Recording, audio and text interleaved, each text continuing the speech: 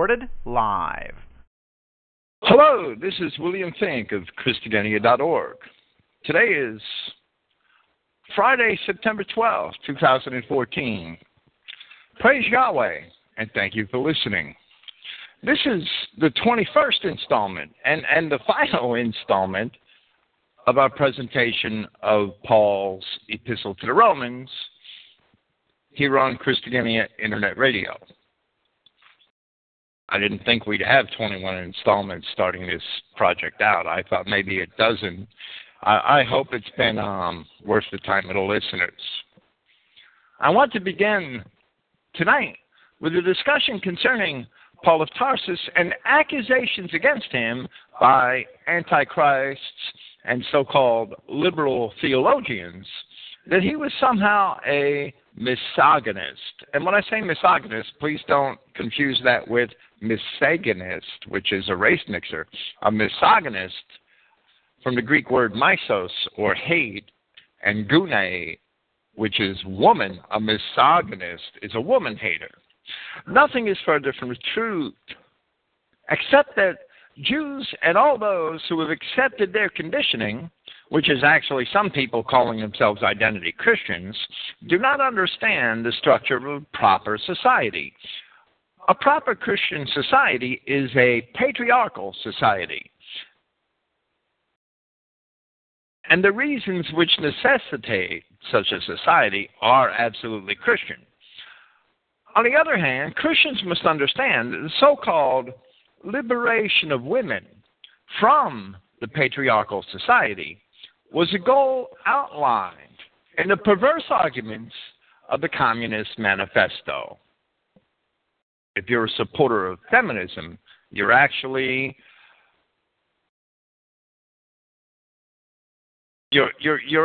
carrying the ideals of the Jews who wrote the Communist Manifesto. It was a Jewish goal towards the destruction of God's creation from the very beginning to liberate women from the men of Adamic society. And that goal can be traced back to Genesis chapter 3. I wrote this paper about 10 years ago, if I had to guess, the end of 2004, I believe. And the end of 2005, 9 years ago. And I've expanded it for this presentation.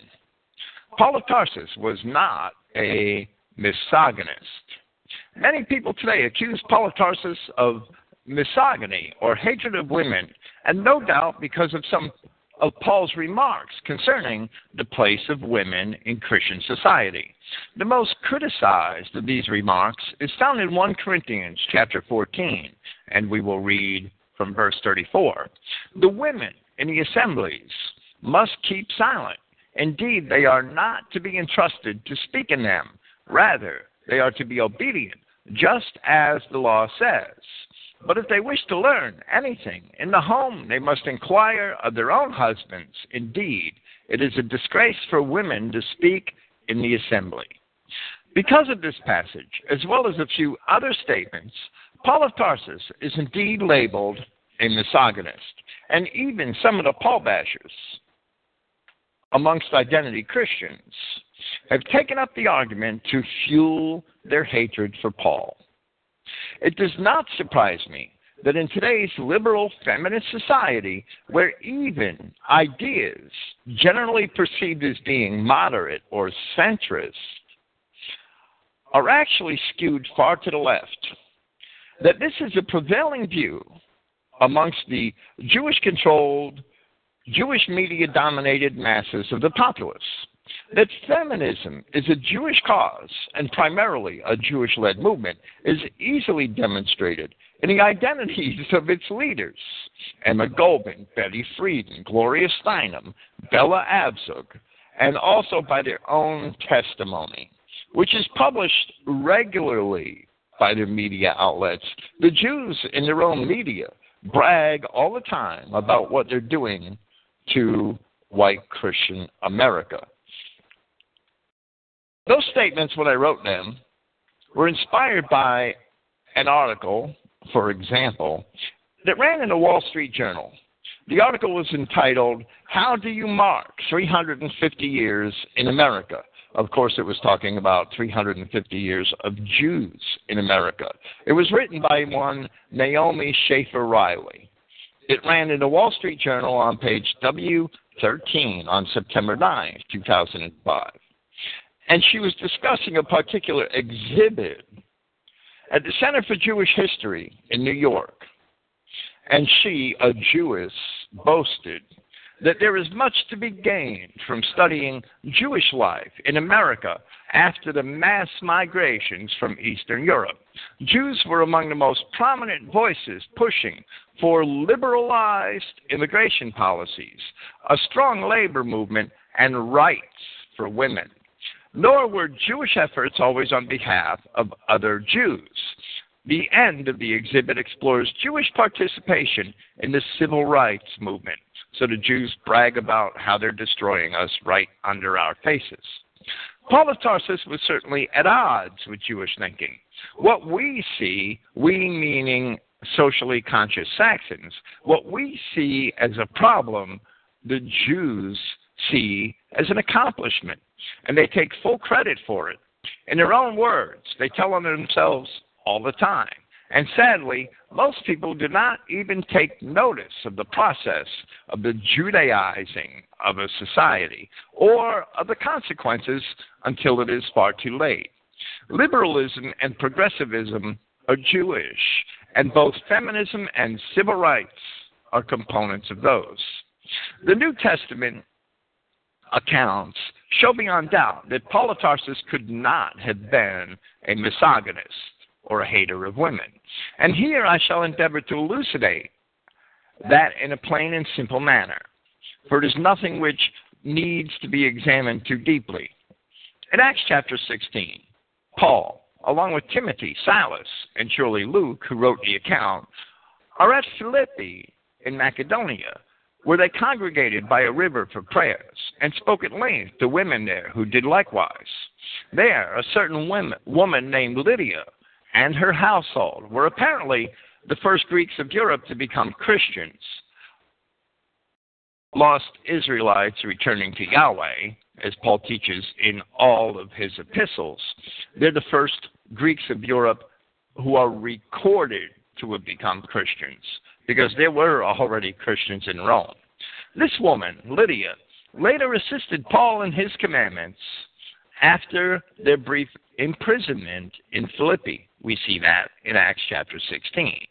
It is also likely that she continued to lodge Luke, who stayed behind with her when Paul departed. At Berea, as well as in other places, Paul preached to honorable women, as they are called, as well as to men. Acts 17:12, for instance, after Paul preached in a certain assembly hall, it says, "Therefore many of them believed, also of honorable women, which were Greeks, and of men not a few." Of the converts at Athens, a woman named Damaris merited particular mention, although the precise reasons are unknown. Acts 17:34.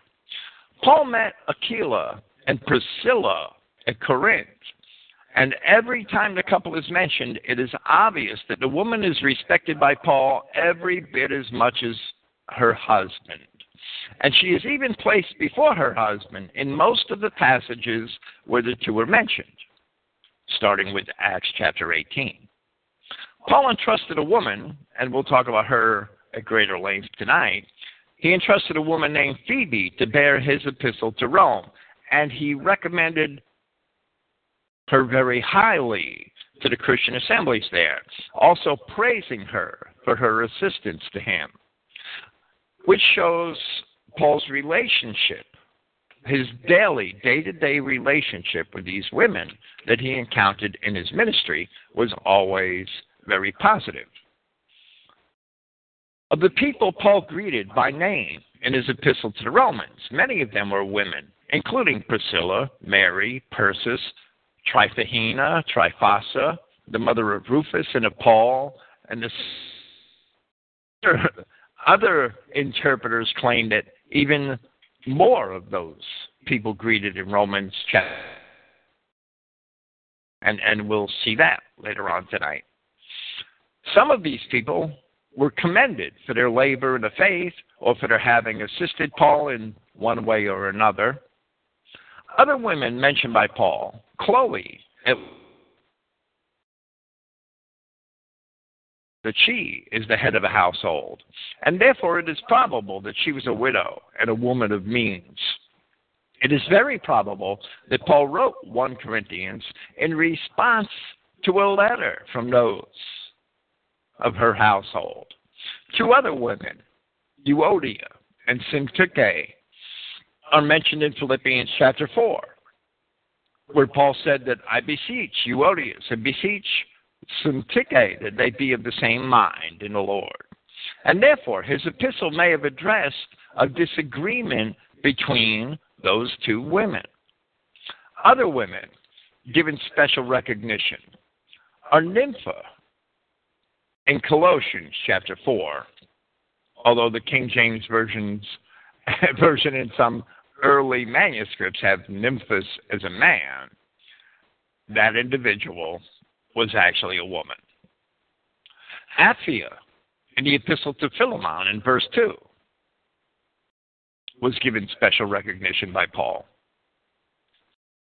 Furthermore, in Paul's letters to Timothy, he spoke especially well of Lois and Eunice, Timothy's mother and grandmother, and must have known them personally.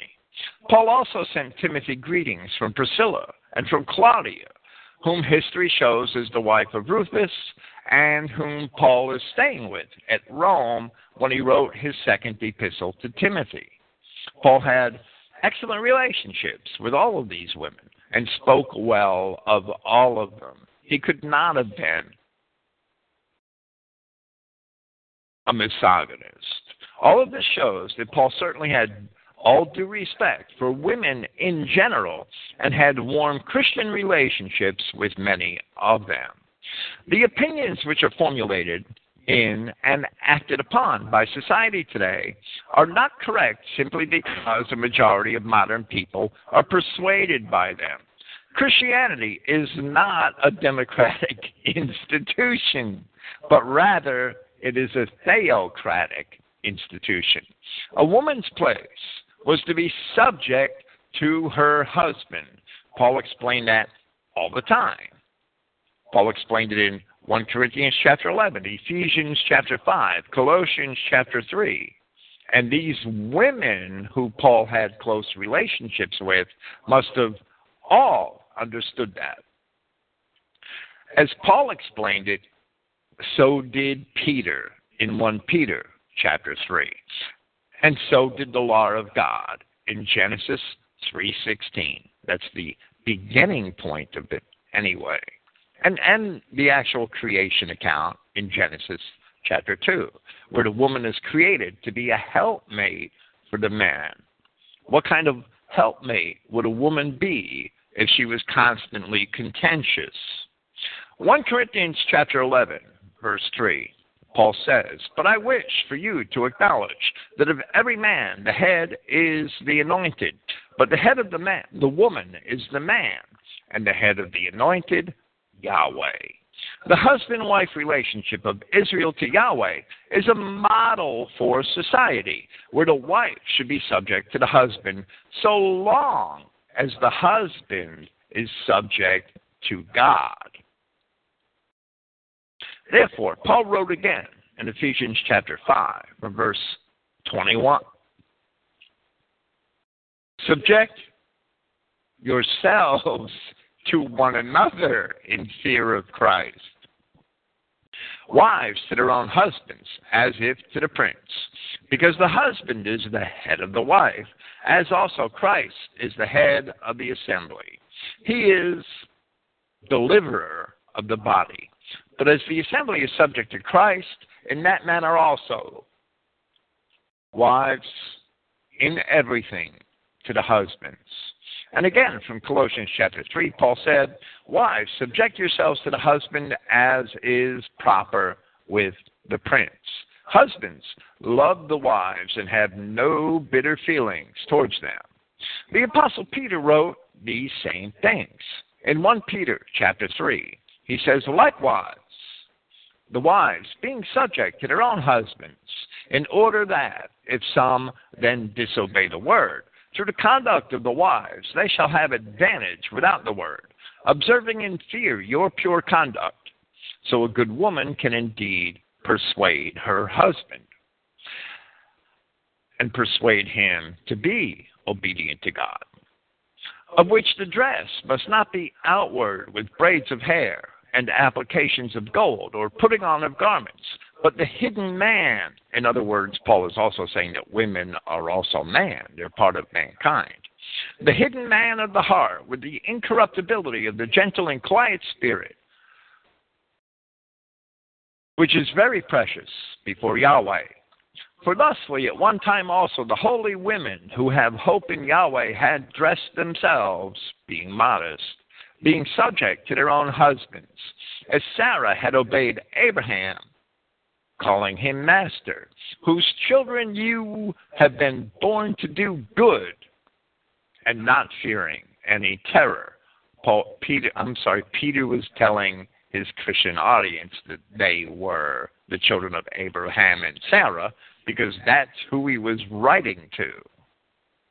The men likewise, living together in accordance with the knowledge that with the feminine is the weaker vessel, imparting honor as they are also fellow heirs of the favor of life, for your prayers not to be hindered. So if Paul was a misogynist, then Peter would also have to be labeled a misogynist. And if that is the case, then Christ, being Yahweh God, would also have to be a misogynist. The only admonition to the woman of Genesis chapter 3 for her sin is that unto the woman he said, I will greatly multiply thy sorrow and thy conception. In sorrow thou shalt bring forth children, and thy desire shall be to thy husband, and he shall rule over thee. Yahweh God created man and woman as a helpmate to man. How could he be a woman hater? It is not the man. It is not that the man was not to rule over women from the beginning, but that ostensibly, in Genesis chapter 3, man lapsed in his duty, which allowed the woman to be subverted.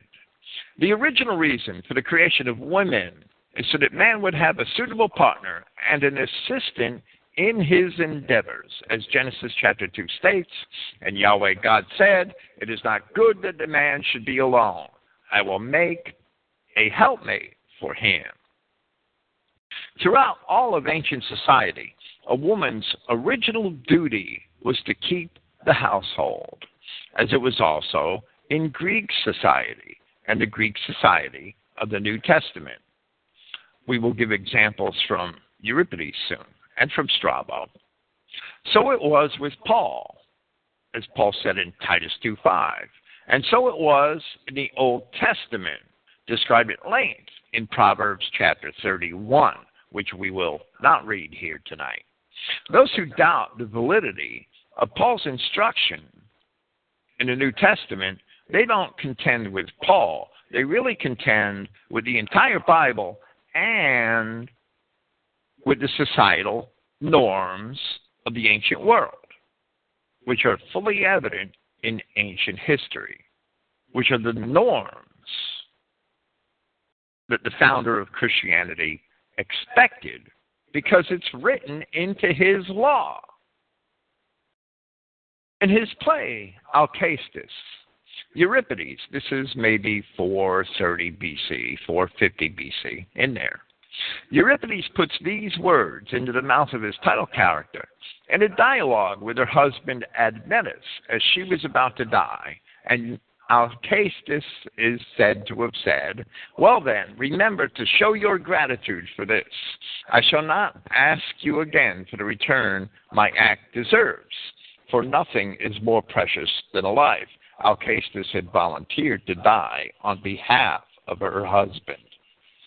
But for what is right, as you will agree, for you love these children as much as I do, if you are in your senses, keep them as lords of my house, and do not marry again, putting over them a stepmother who will be less noble than I, and out of envy will lay a hostile hand to your children and mine. In other words, a wife and a stepmother would expect, in her position as a wife, to be the head of the man's household.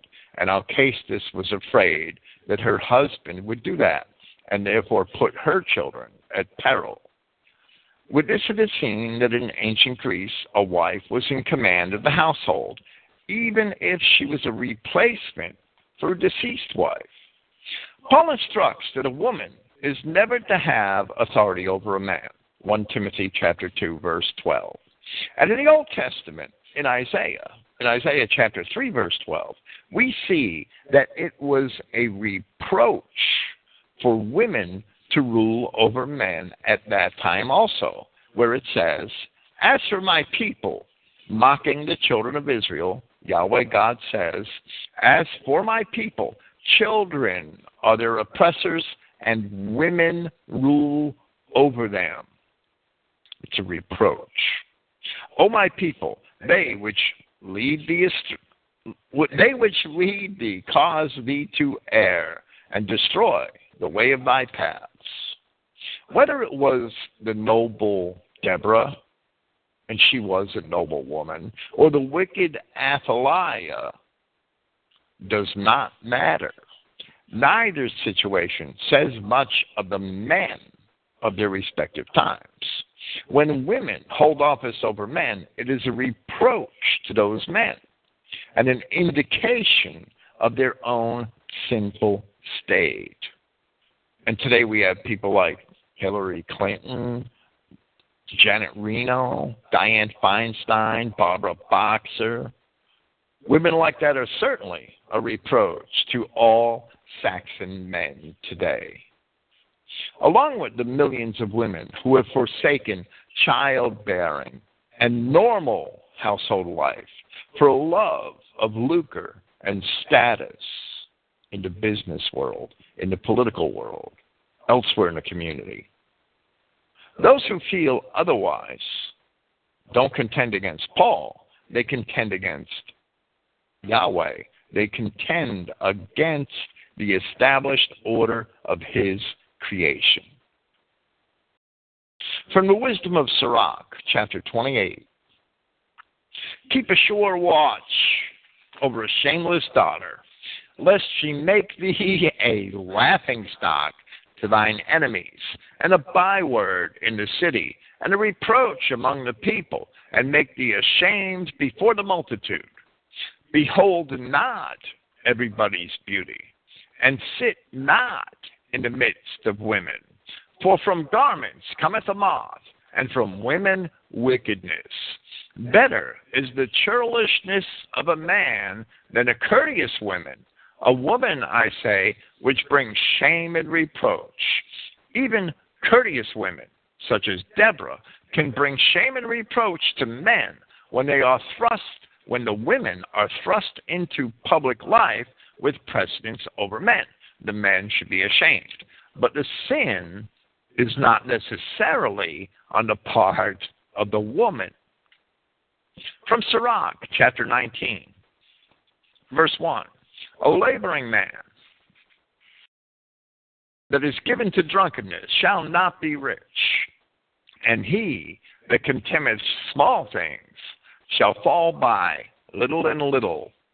Wine and women will make men of understanding to fall away, and he that cleaves to harlots will become impudent. Moths and worms shall have to him heritage, and the bold man shall be taken away. The writer of Sirach was not a woman-hater. He was not a misogynist. Indeed, in chapters 26 and 28 and elsewhere, he speaks in defense of virtuous women, women who recognize the role of women in the order of creation. He wrote in chapter 7, verse 19, "Forgo not a wise and good woman, for her grace is above gold." From Sirach chapter 26, from verse 14, a silent and loving woman is a gift of the Lord, and there is nothing so much worth as a mind well instructed. A shamefaced, meaning modest, a modest and faithful woman is a double grace, and her continent mind cannot be valued.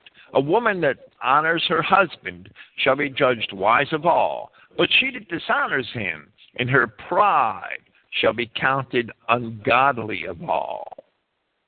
The introduction of women into politics and public life is an introduction of lust and sex into those same arenas.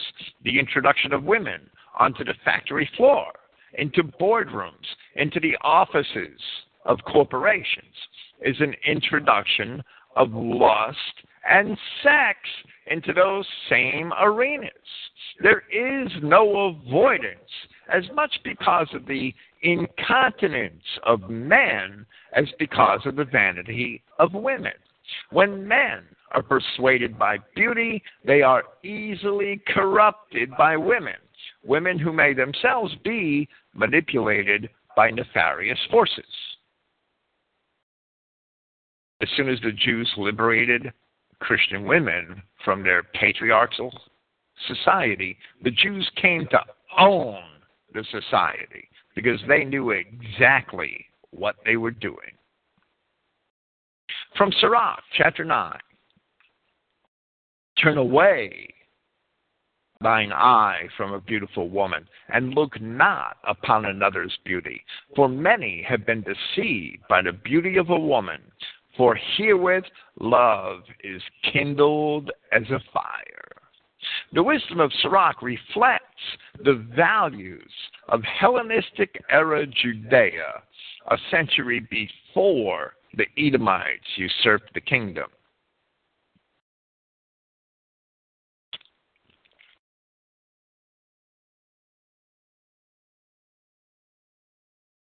Only men participated in the so-called democracy of Athens.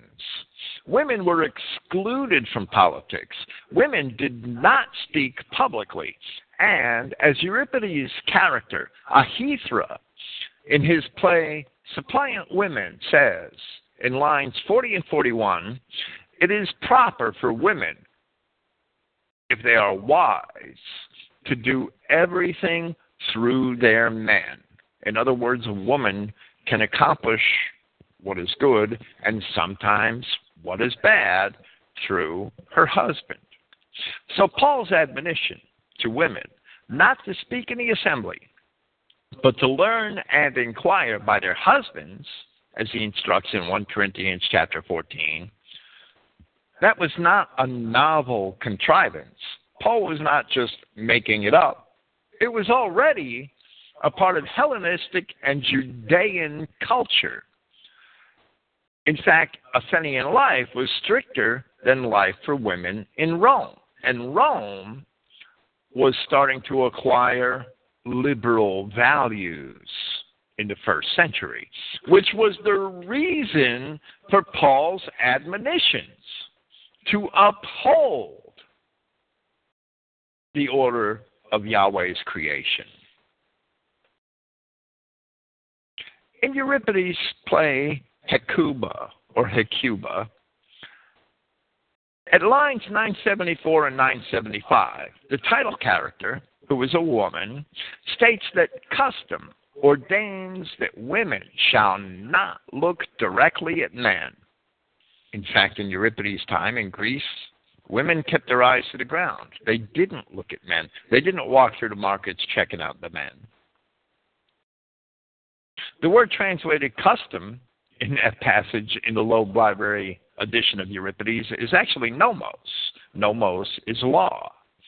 Everywhere in the New Testament, Paul's admonition against women wandering from house to house, idle, tattlers, busybodies, speaking things they ought not, was a normal concern long before Paul wrote such words. And in Euripides' Andromache, another play with a woman for a title character, at lines 943 to 953, the poet through his female character, Hermione, expressed very similar concerns, where she is depicted as saying, "But never, never, for I say it again and again, should husbands who have sense allow women to come visit their wives in the house.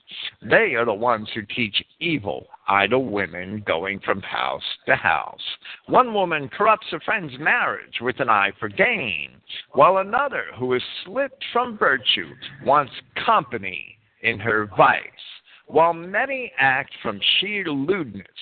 That is the source of the disease in the houses of men. In view of this, guard well with bolts and bar the gates of your houses, for visits of women from outside cause nothing good, but only trouble aplenty." And they are the words of Euripides in the middle of the 5th century BC. The situations in the plays of poets such as Euripides very often addressed the pressing social issues of the day. And in the time of Euripides, there were also attempts to overthrow the patriarchal society. It's something the Jews have been doing for thousands of years. I cited Euripides here because when I wrote this, his writings were at hand, and I had read them recently. Yet, I may have referred to a plethora of Greek writers, even those closer to Paul's own time, to show that Paul was not teaching anything new to the Greeks or the Hebrews concerning the treatment of women. Strabo, speaking of the Cantabrians of Iberia and some of their customs, where women allegedly had influence over their kinsmen, political influence, Strabo says this: "The custom involves, in fact, a sort of woman rule, but this is not at all a mark of civilization." And that's in Strabo's Geography, Book 3, Chapter 4, Paragraph 18. Diodorus Siculus, speaking of the mythical Amazons, and Diodorus Siculus wrote about 100 years before Paul. Strabo wrote about 50 years before Paul, speaking in rough terms. Speaking of the mythical Amazons, Diodorus Siculus wrote that the men, however, like our married women, spent their days about the house, carrying out the orders which were given them by their wives, and they took no part in the military campaigns or in office or in the exercise of free citizenship in the affairs of the community, by virtue of which they might become presumptuous and rise up against the women. And therefore, in reality, in the Greek world, women kept the home, having no voice in the community nor any role in government. That is also the very role described in Scripture, starting in Proverbs chapter 31. From Sirach chapter 36, verse 22, "The beauty of a woman cheers the countenance, and a man loves nothing better. If there be kindness, meekness, and comfort in her tongue, then is not her husband like other men. He that gets a wife begins a possession, a help like unto himself." Genesis chapter 2. "And a pillar of rest, where no hedge is. There the possession is spoiled, and he that has no wife will wander up and down, mourning."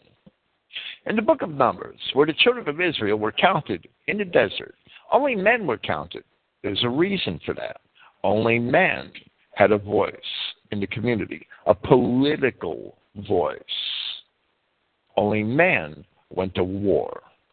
So it was in Matthew chapter 14. It didn't change. And again, in Matthew chapter 15, on the two occasions where Christ fed a great multitude with a little food, the women and the children were not counted.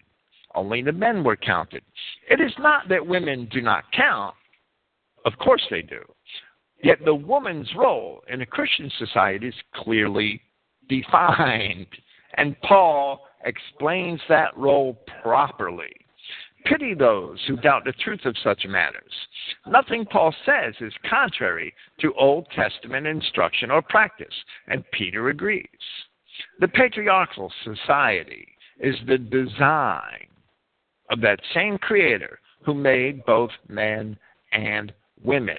The strength of the man serves best in the public arena, and the empathy and nurturing tendencies of the woman serve best in the raising of children.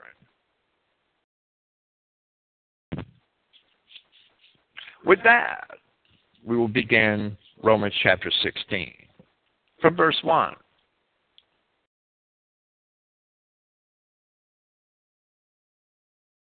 I introduce to you Phoebe, our sister, some manuscripts have your sister, who is a servant of the assembly in Cenchrea, that you shall receive her hospitably, worthily of the saints and the prince, and that you provide for her in whatever matter needed of you. Indeed, she also has been a patroness of many, even of me myself. Phoebe is called a servant here. The Greek word diakonos, Strong's number 1249. Diakonos is more frequently translated as servant in the Christianity and New Testament.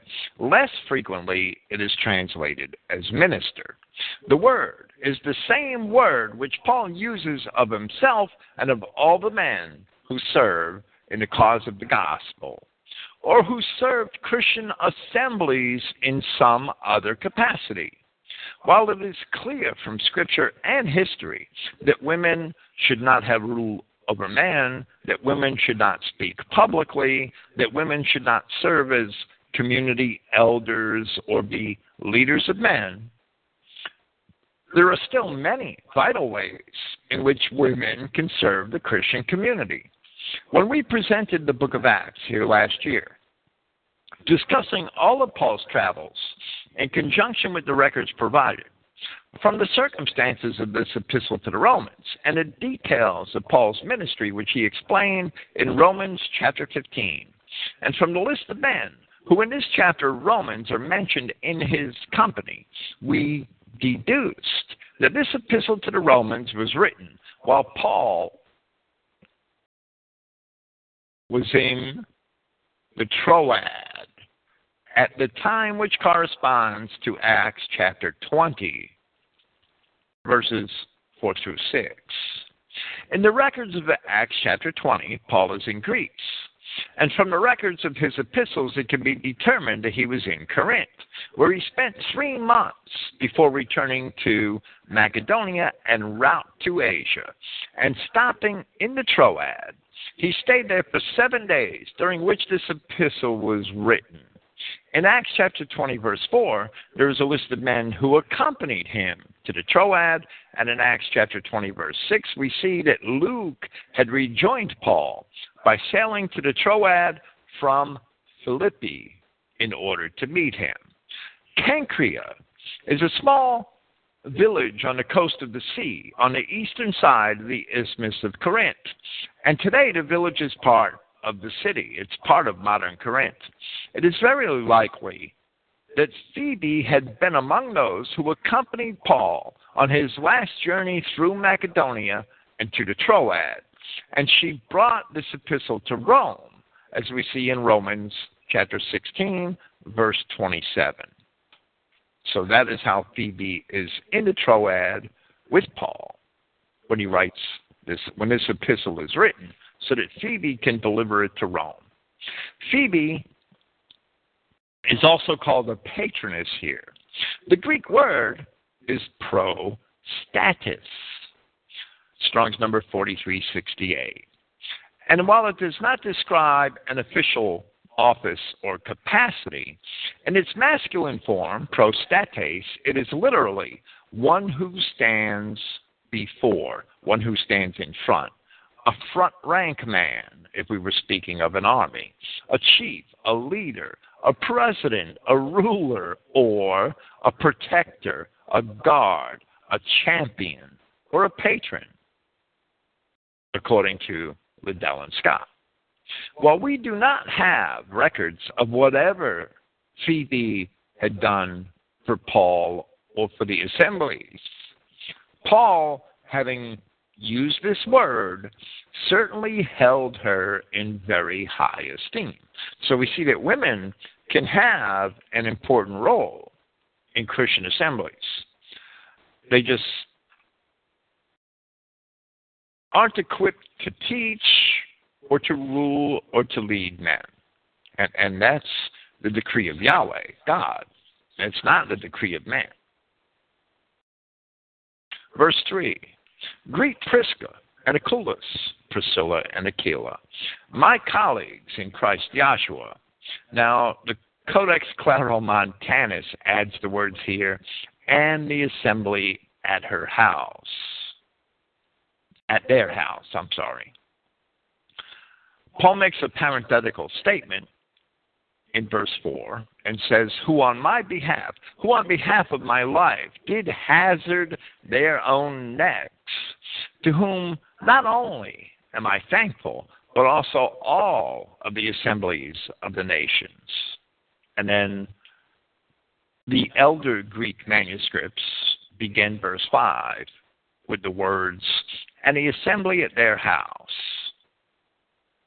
Priscilla and Aquila are mentioned 6 times in Scripture, 3 times in Acts chapter 18, here in Romans, in 1 Corinthians chapter 16, and in 2 Timothy chapter 4, both in salutations in epistles written by Paul. The name Prisca is a shortened, affectionate form of the Greek name Priscilla. Prisca is often Priscilla in some of the oldest manuscripts, but that is not the case here. The King James Version has Priscilla everywhere except 2 Timothy chapter 4, where it has Prisca, and that's simply because of the manuscripts that it was taken from. Priscilla and Aquila were evidently among the first Christians in Rome. And being expelled under the edict of Claudius, which happened approximately 49 AD, they resorted to Corinth, where they first met Paul.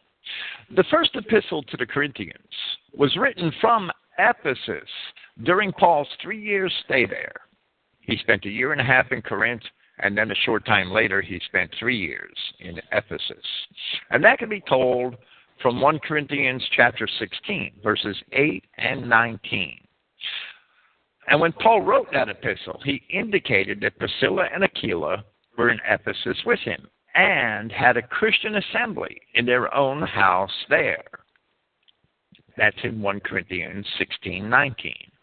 Priscilla and Aquila had traveled with Paul from the time he left Corinth after his long stay there in Acts chapter 18, and journeyed to Syria with him after stopping in Cenchrea, where Paul had his head shaved. Now, this is several years before Phoebe had taken the epistle to Rome.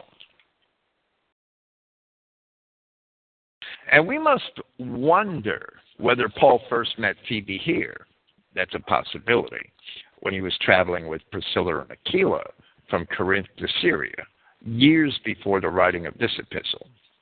From Syria, they passed through Anatolia, and they came to Ephesus, where they stayed with Paul while he was there. While Priscilla and Aquila were not mentioned in Acts 19 in the account of the trouble caused by the silversmiths in Ephesus, they must have been there with Paul when that happened. There are no details in Scripture as to how they risked their lives for Paul, but they were with him for a considerable time, probably about 4 years at least, and traveled with him as far as Antioch and back through Galatia and the rest of Anatolia. Paul left Corinth with Priscilla and Aquila, went to Cenchrea, sailed to Antioch. Priscilla and Aquila were with him. Then, departing Antioch, as I demonstrated in my Acts presentation, Paul wrote the epistle to Galatians on his way to Galatia. Priscilla and Aquila must have been with him. Then he traveled across Galatia and Phrygia and went down into Ephesus, and Priscilla and Aquila were still with him. Here, after they were expelled from Rome in 49 AD, here we see that Priscilla and Aquila are back in Rome in 57 AD. The next part of verse 5, greet Epaenetus, my beloved, who is the first fruit of Asia for Christ. The name Epaenetus is also a word. We're going to see a lot of this tonight so that we get an understanding of Greek names. The name Epaenetus means praiseworthy. He is mentioned nowhere else in Scripture. But from the language here, he may have been one of Paul's first converts in Ephesus, which would be a first fruit of Asia. Ephesus was in the Roman province of Asia. The majority text here has Achaia rather than Asia.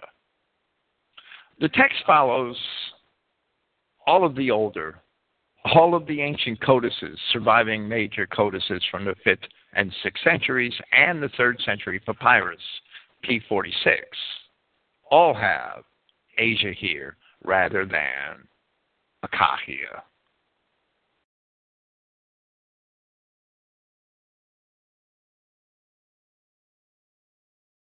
The King James Version has Achaia.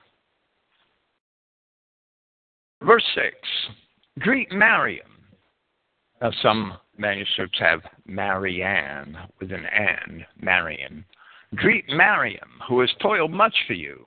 Greet Andronicus and Eunice, my kinsmen and my fellow captives, who are notable among the ambassadors or apostles, who also were before me in Christ. Now, Mariam is a name taken from a Hebrew word, so this woman is ostensibly Hebrew. It's seen on several women in the Gospels. It evidently means bitterly or rebelliously. It can also be interpreted to mean rebellious people, if we interpret it as a two-word phrase, or bitter people, which fits. Christ was born of a rebellious people, and his mother's name was Mariam.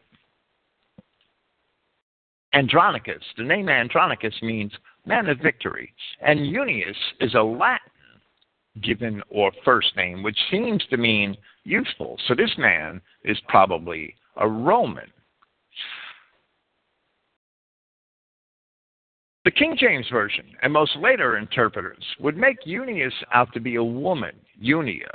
In Greek, it's difficult because the only designation between some male and female versions of names are which syllable is accented.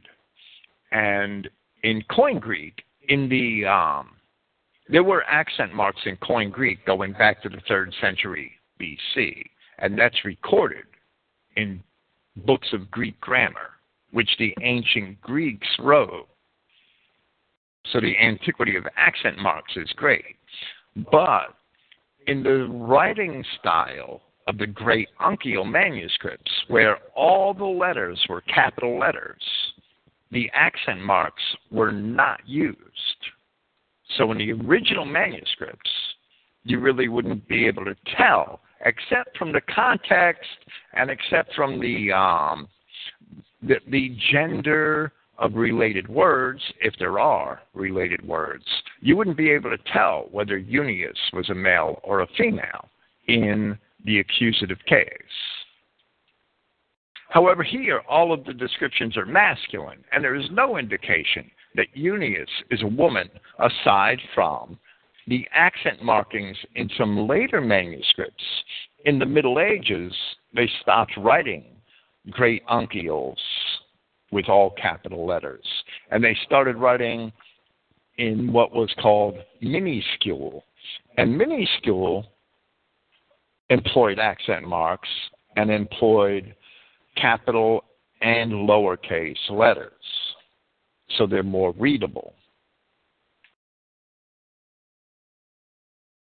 The liberal progressive interpreters prefer Eutychus to be a woman because he is evidently here considered to be an apostle.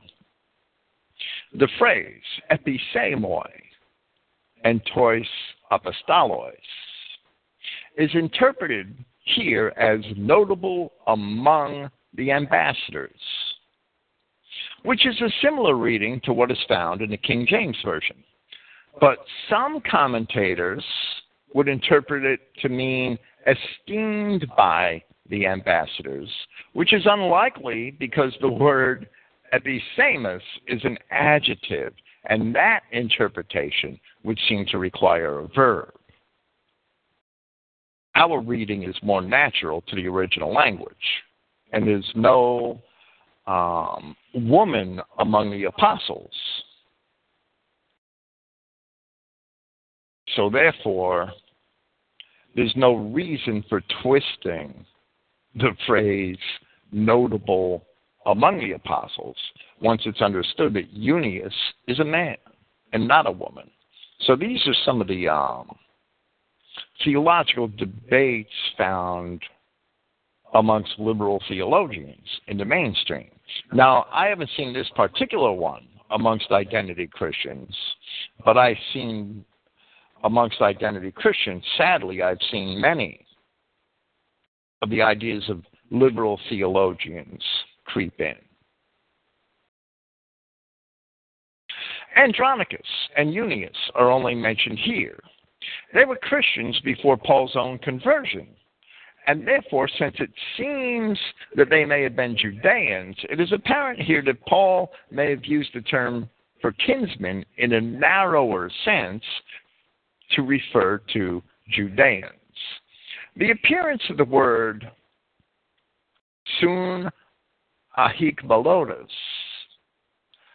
which means fellow captives, which is translated as fellow captives here, seems to present a problem in chronology for the epistle to the Romans. It seems to. It really doesn't. Because Paul has clearly, at this time, not yet been imprisoned when this epistle was written. Paul was briefly in prison once in Philippi, but not with these particular men, so far as we can know, and these men were Christians before Paul. So the account of the imprisonment in Philippi would not readily agree with that.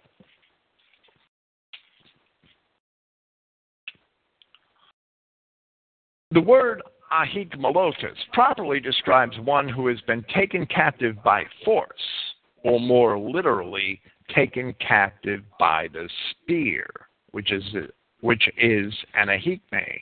It's the root of this word. Therefore, the only way that this statement may be taken literally is to perceive that many Christians were already imprisoned in Rome, and they were, and that Andronicus and Eutychus may have been in prison in Rome when Paul wrote this epistle. And therefore, Paul is considering himself their fellow prisoner, even though Paul himself is not a prisoner. And this scripture in Paul's own writing that supports that interpretation in Hebrews chapter 13, verse 3, where Paul says to remember them that are in bonds as bound with them, and that which suffer adversity as being yourselves also in the body. In other words, we should remember prisoners as if we were in prison with them.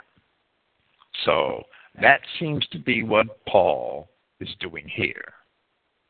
Verse 8. Greet Ampliatus, my beloved in the Prince. Greet Urbanus, our colleague in Christ. and Stachys, my beloved. Greet Apelles, approved in Christ. Greet those from the household of Aristobulus. None of these men, like Andronicus and Junius, none of these men are mentioned elsewhere in Scripture. However, it is evident that men whom Paul knew from elsewhere in his travels were thought to be in Rome when Paul was creating this epistle. Ampliatus is from a Latin word. It means large, and therefore he was probably a Roman. Urbanos is also Latin. It's not Greek, and it means of the city, and also for that reason it means sophisticated, and he is almost certainly a Roman. Astachus is a head of grain. It's a Greek word. Apelles means called in Greek, and Aristobulus is from a word which means noble counselor.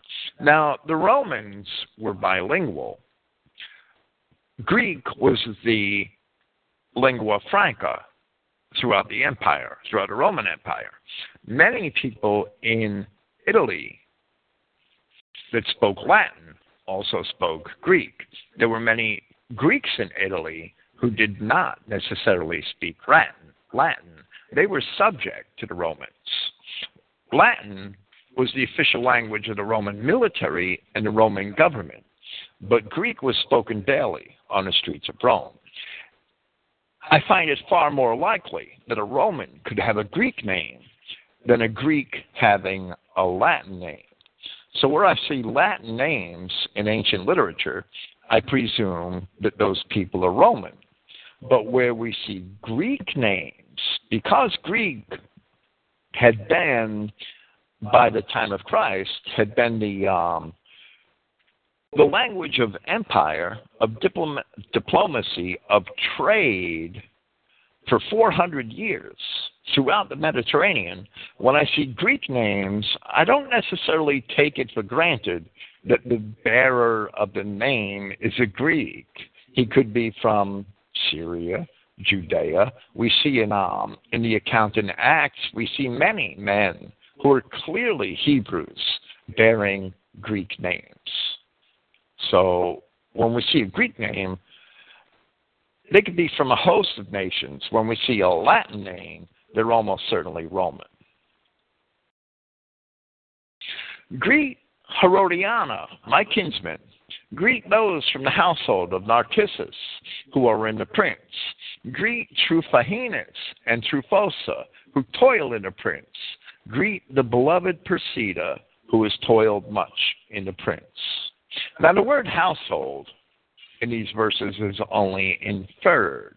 It's an idiomatic use of the preposition ek and the genitive plural definite article. As in the preceding passages, none of these people are mentioned elsewhere in Scripture. The name Narcissus comes from a Greek word meaning numbness or deadness, and apparently also was used to describe stupidity. It's not a name I would want in ancient Greece. The words behind the names Trophimus and Tryphosa, both of these are women, by the way. Both of these names relate to luxury. And the name Persida describes a woman of Persia. And she may have been a Persian, or she may have simply been given that name because it was fashionable. Many critics point to the appearance of the name Herodiana here, and claim that somehow it proves that Paul of Tarsus was an Edomite of the family of Herod, a claim which is contrary to testimony elsewhere in Scripture, and which is actually quite absurd. Greeks often took their given names, as we've seen here, and that's my purpose for explaining this, the meanings of all these names. Greeks often took their given names from common words. The name Herod comes from the Greek word for hero, and more fully, the name Herodas.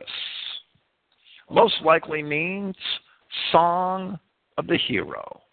And that was the name that the Edomite Jews were using when they reigned over Judea.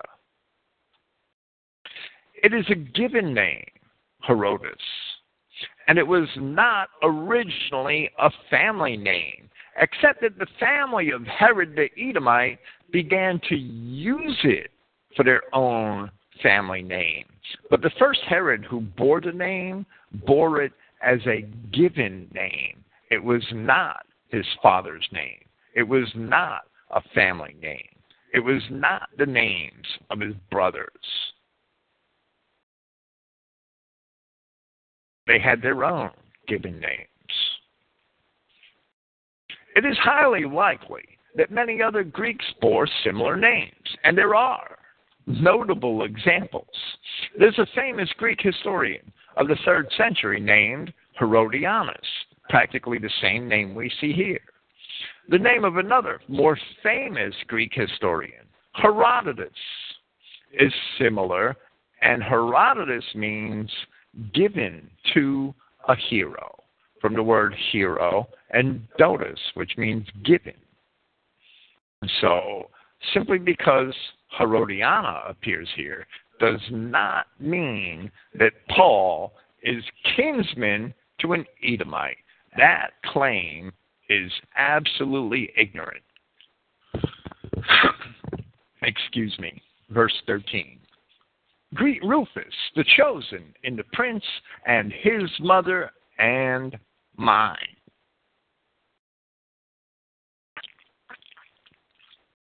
In the closing salutation of 2 Timothy, which is one of Paul's last epistles, there are 3 that can be shown to have been written later.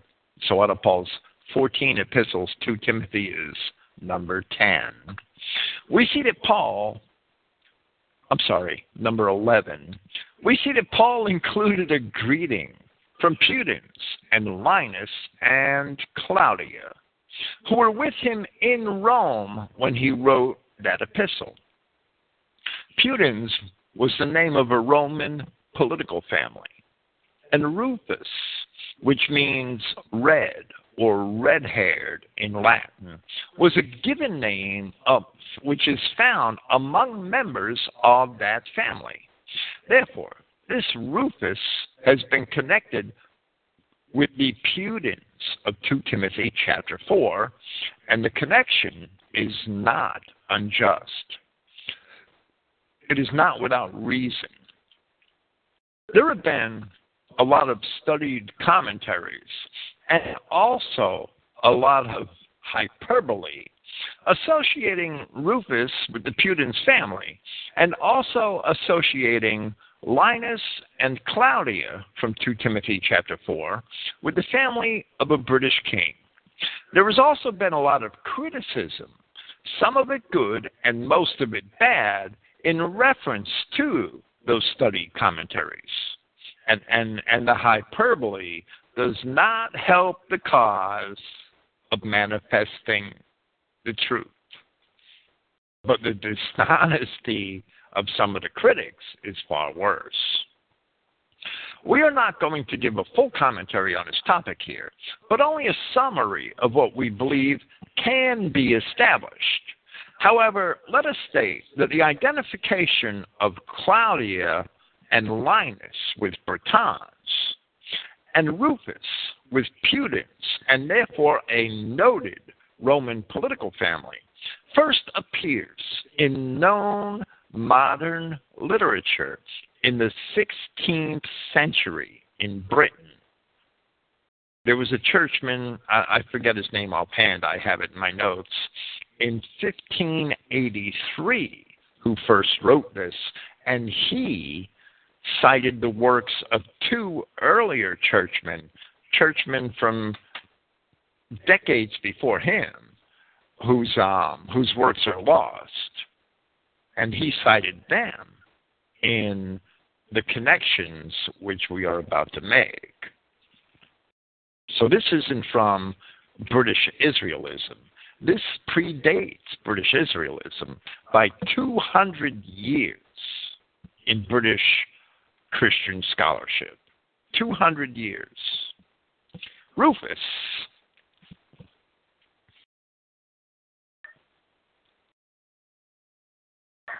Rufus is indeed a reference to one Rufus Pudens. Paul also connects himself to Rufus Pudens here by greeting his mother and mine. Was Paul a relation through his own mother by marriage or even by blood to Rufus Pudens? There is a possibility, a strong possibility, but any extrapolation on what is seen here is only conjecture. And more information would be needed to reach any conclusion. So we don't have to reach a conclusion, do we? If we need more information, it is to our credit if we mention the possibilities and don't reach a conclusion. Paul of Tarsus was of a notable family of Pharisees who were also Roman citizens, being from Tarsus in Cilicia. There is evidence in Acts chapter 13, which is somewhat circumstantial, but which cannot be ignored, that Paul may have been related to Sergius Paulus, the Roman proconsul of Cyprus. If you read Acts chapter 13 in Greek, Luke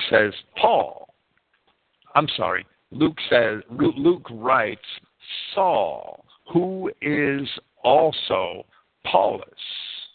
And since in Greek there is no indefinite article, Luke may have intentioned Paul, who is Saul, who is also a Paulus, because that is when he mentions Paul of Tarsus' surname, when they encounter Sergius Paulus. Then it is revealed that Saul is also Paulus. And that's not a coincidence. Saul of Tarsus may well have been from the same family as Sergius Paulus.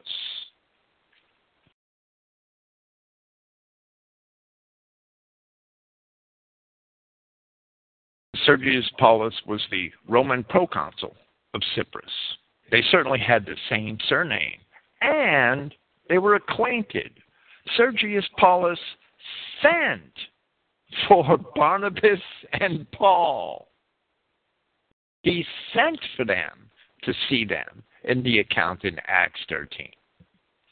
Now, if this is a possibility, and it is certainly a strong possibility, then there is a possibility that Paul's family had connections with the Roman political class. That would also help to explain Paul's advancement in Judea at a very young age, which happened prior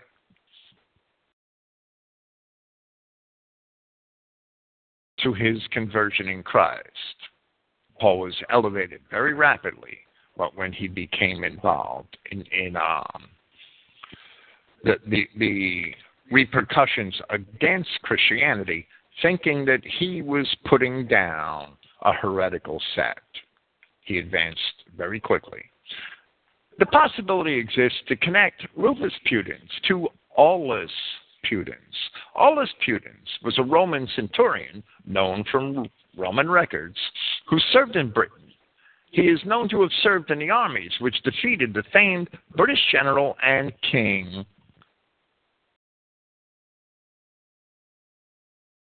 known to the Romans as Caractacus.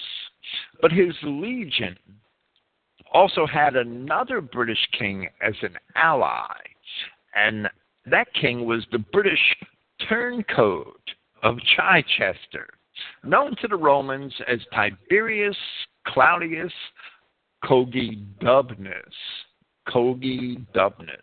or maybe Cagidubnus, but the G should really be hard in Greek and Latin.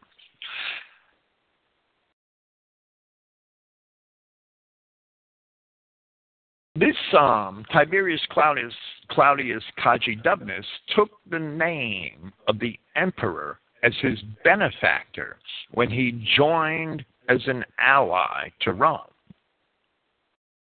which is why I call him a turncoat.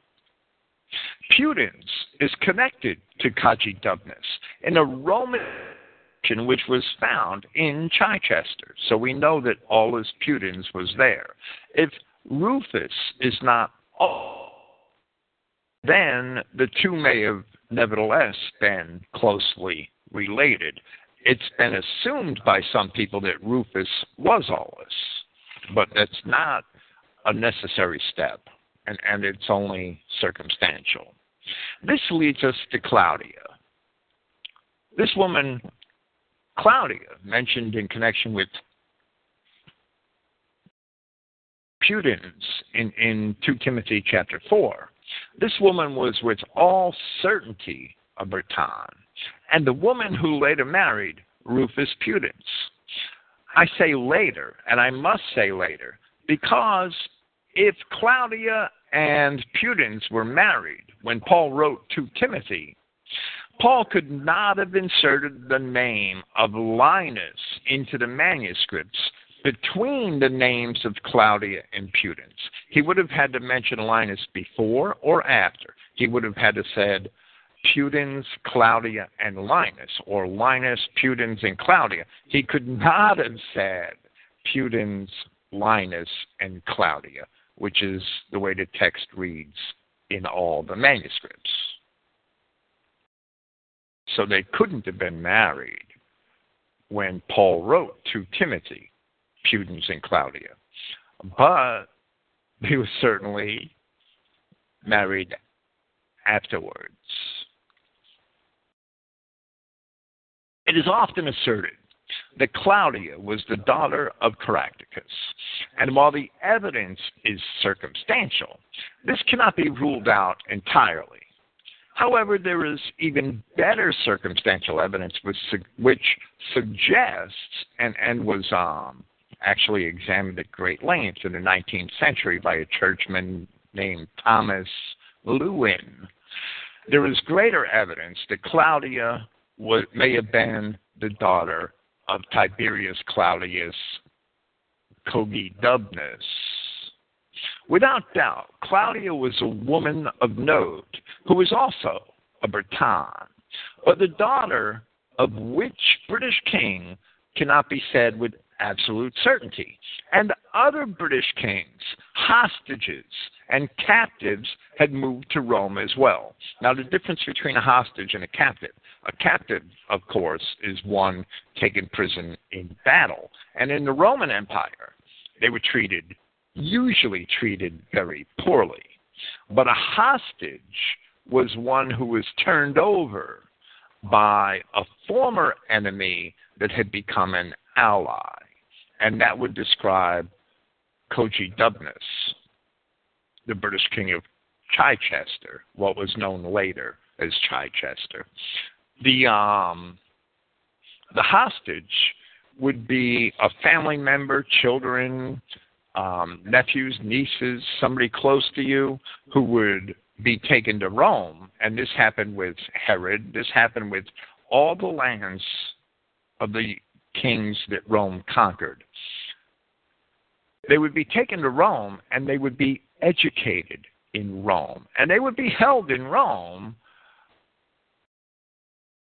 for two reasons. First, to promote Roman culture when they were sent home through the rest of the empire, and Roman education. And secondly, as a safeguard to make sure that king, when you have his children and his nieces and nephews as hostages, that king would remain an ally of Rome. So there were many other, and after the wars with the British, there were many other kings, hostages, and captives in Rome. And Claudia may easily have been a hostage or a relation of one of them. But the evidence is strongest, the circumstantial evidence is strongest, that she was the daughter of Kagidubnis. And that's because of her name. Because Kagidubnis took the name of Claudius, as Tiberius Claudius was his patron, in honor of the emperor, who was his patron, and therefore, if he had a daughter, she would be called Claudia. By some of the lighter British Israel commentators, Claudia has been identified as Pomponia Graecina. However, the two individuals cannot possibly be the same. This is a huge mistake. Sometimes Pomponia Graecina is identified as a British princess, and that is wrong. The Roman historian Tacitus indicates with all certainty, and he mentions her, that she was born of a noble Roman family. Now, when the British Israel people spread this, it adds to the confusion over the real possibilities surrounding these historical people. Pomponia Graecina, also called Grace, was a Roman woman who was married to Aulus Plautius. Aulus Plautius was a Roman senator and the Roman general who was victorious over Caractacus in Britain. Aulus Plautius later became the first governor of Roman Britain. According to Tacitus, circa 57 A.D., Pomponia Graecina was tried by her husband, as was the custom, for practicing a foreign superstition. When the accusation was made, it was customary for the husband to conduct the trial. That has been interpreted, that reference to a foreign superstition in the histories of Tacitus has been interpreted as a reference to Christianity. Now, both Christianity and Druidism were outlawed by the Romans. While it is possible that Pomponia was a Christian, this circumstance leads many to conjecture that she became a Christian, and that Claudia, a young British princess, was committed to her care and likewise became a Christian. Now, many conjecture that, but many of the British Israel commentators have actually tried to identify Claudia with Pomponia Graecina, and that's dead wrong. They're definitely two different people, and that's absolutely evident in the actual historical records. Many conjecture that Claudia, the young British princess, the hostage in Rome, was committed to her care and likewise became a Christian. Now, this is all pure conjecture and cannot be established with any certainty. So I would rather not admit the conjecture. I would rather point out that it is conjecture, and we shouldn't go there. What is certain is that there was an esteemed British woman named Claudia who married an esteemed Roman named Rufus Pudens. And this is known from the epigrams of Martial, the famous Roman poet. Martial came to Rome from Iberia about 64 AD. He was an Iberian by race, and he had many notable Romans as friends and patrons. Evidently, Rufus Pudens was one of his friends. Martial, most famous for his hundreds of epigrams, wrote two which mention Claudia, and he calls her in one a foreigner, and in another he calls her a Breton. Now, this connection is highly criticized, and we will discuss that. While these two books of Martial's epigrams were not published until about 88 AD, that does not mean that so many hundreds of epigrams were not written until 88 AD. And that is a huge mistake that many critics like to make when disputing the possible connection of the characters in Marshall's epigrams in books 4 and 11 to the Rufus, Pudens, and Claudia of Paul's epistles to the Romans and to Timothy. We would assert that Paul mentions Claudia and Pudens in an epistle to Timothy, which was written about 61 AD. And when Paul wrote that, the pair were not yet married, because he inserts the name of Linus in between the names of Pudens and Claudia.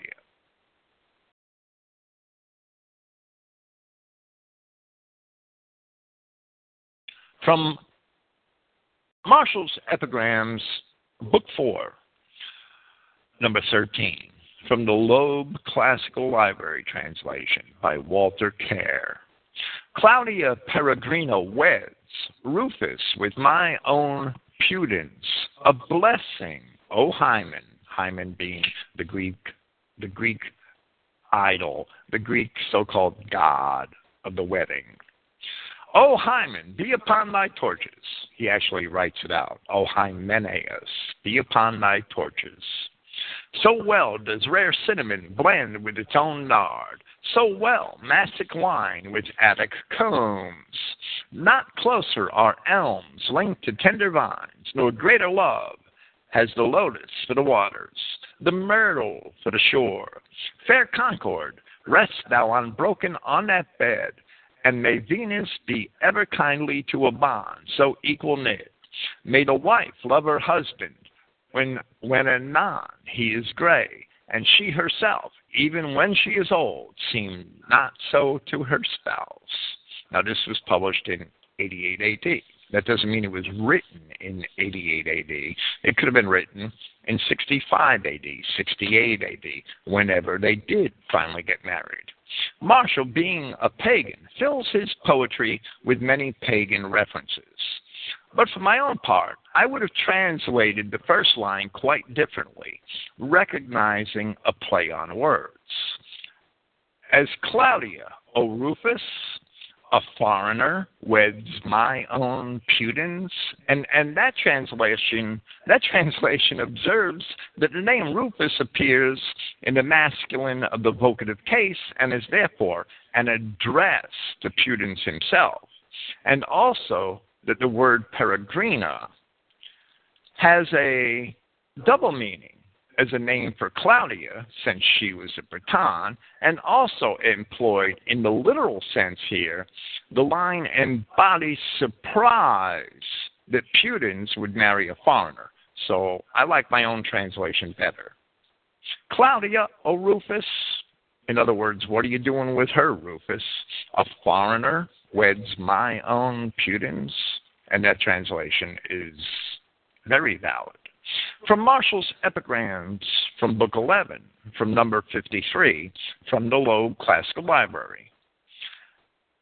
And I quote, though Claudia Rufina, now she's married, now she's called Claudia Rufina. She's given her husband's name in the feminine form. Though Claudia Rufina has sprung from the woad-stained Bretons, how she possesses the feelings of the Latin race. What grace of form she has. Mothers of Italy may deem her Roman.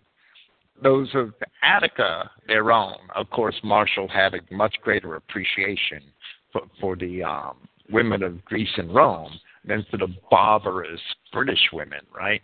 But he's saying that Claudia has as much grace as a Greek or a Roman woman. Well, that identifies Claudia as the wife of Rufus and as a Breton. So sometime between the two epigrams, between the time they were written, the two were married. This is after the death of Paul of Tarsus, long after to Timothy was written, but not necessarily as late as 88 AD, because Marshall wrote many, many epigrams. In spite of the criticism, it is very plausible that these epigrams were written as early as the mid to late 60s AD and published much later. It's common for a poet who has collected and published volumes, as Marshall did, to publish poems written over a long period of time for any particular volume. Marshall had over 50, very likely written and collected some of them for years before their publication.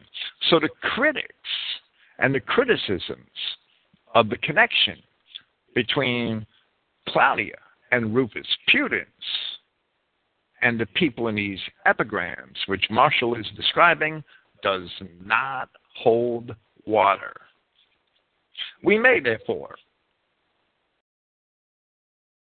with certainty, with confidence, identify Claudia with the British and Rufus with Pudens and the future husband of Claudia.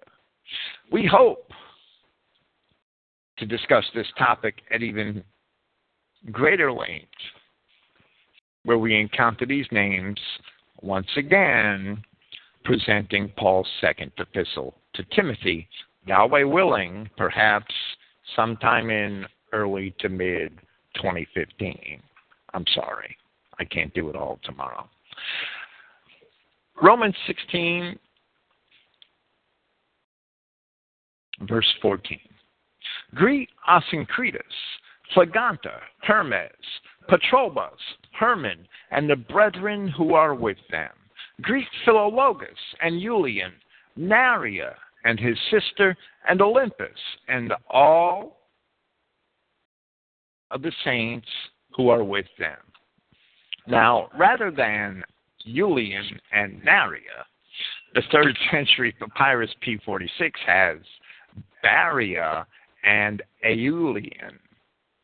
And the Codex Ephraemi Syri has Union and Neria. So there were problems with names from manuscript to manuscript. In the King James Version, these men are Asyncritus, which is Greek. It means incomparable. Phlegon, which is Greek. It means burning. Hermes. Hermes is the name of the Greek idol who was thought to be Zeus's messenger to Hades.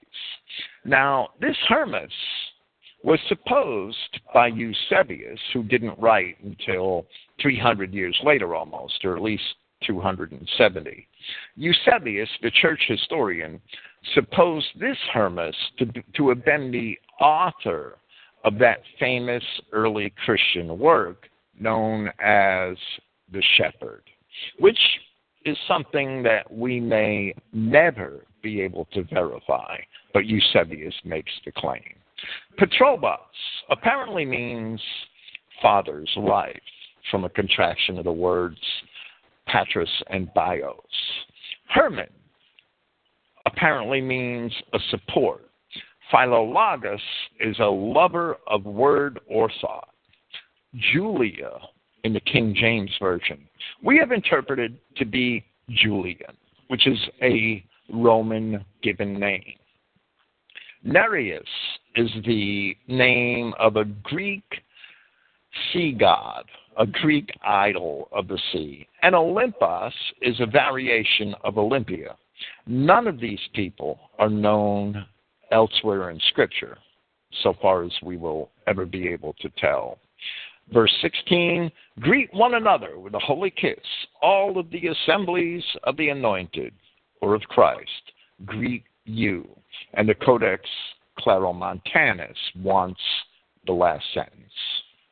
The holy kiss was a sign of fraternal affection, and it was a normal phenomenon of Greco-Roman culture and of Hebrew culture. Paul also exhorted such an act of respect among Christians in both of his epistles to the Corinthians and in his first epistle to the Thessalonians. Verse 17, now I exhort you, brethren, to watch out for those who cause dissension and scandal, contrary to the teaching which you have been instructed in, and turn away from them. Paul is addressing a Christian assembly, and therefore dissension is rebellion against the gospel and the laws of Christ. Scandal, as we explained, and as Paul had explained in Romans chapter 14, scandal is causing a brother to stumble.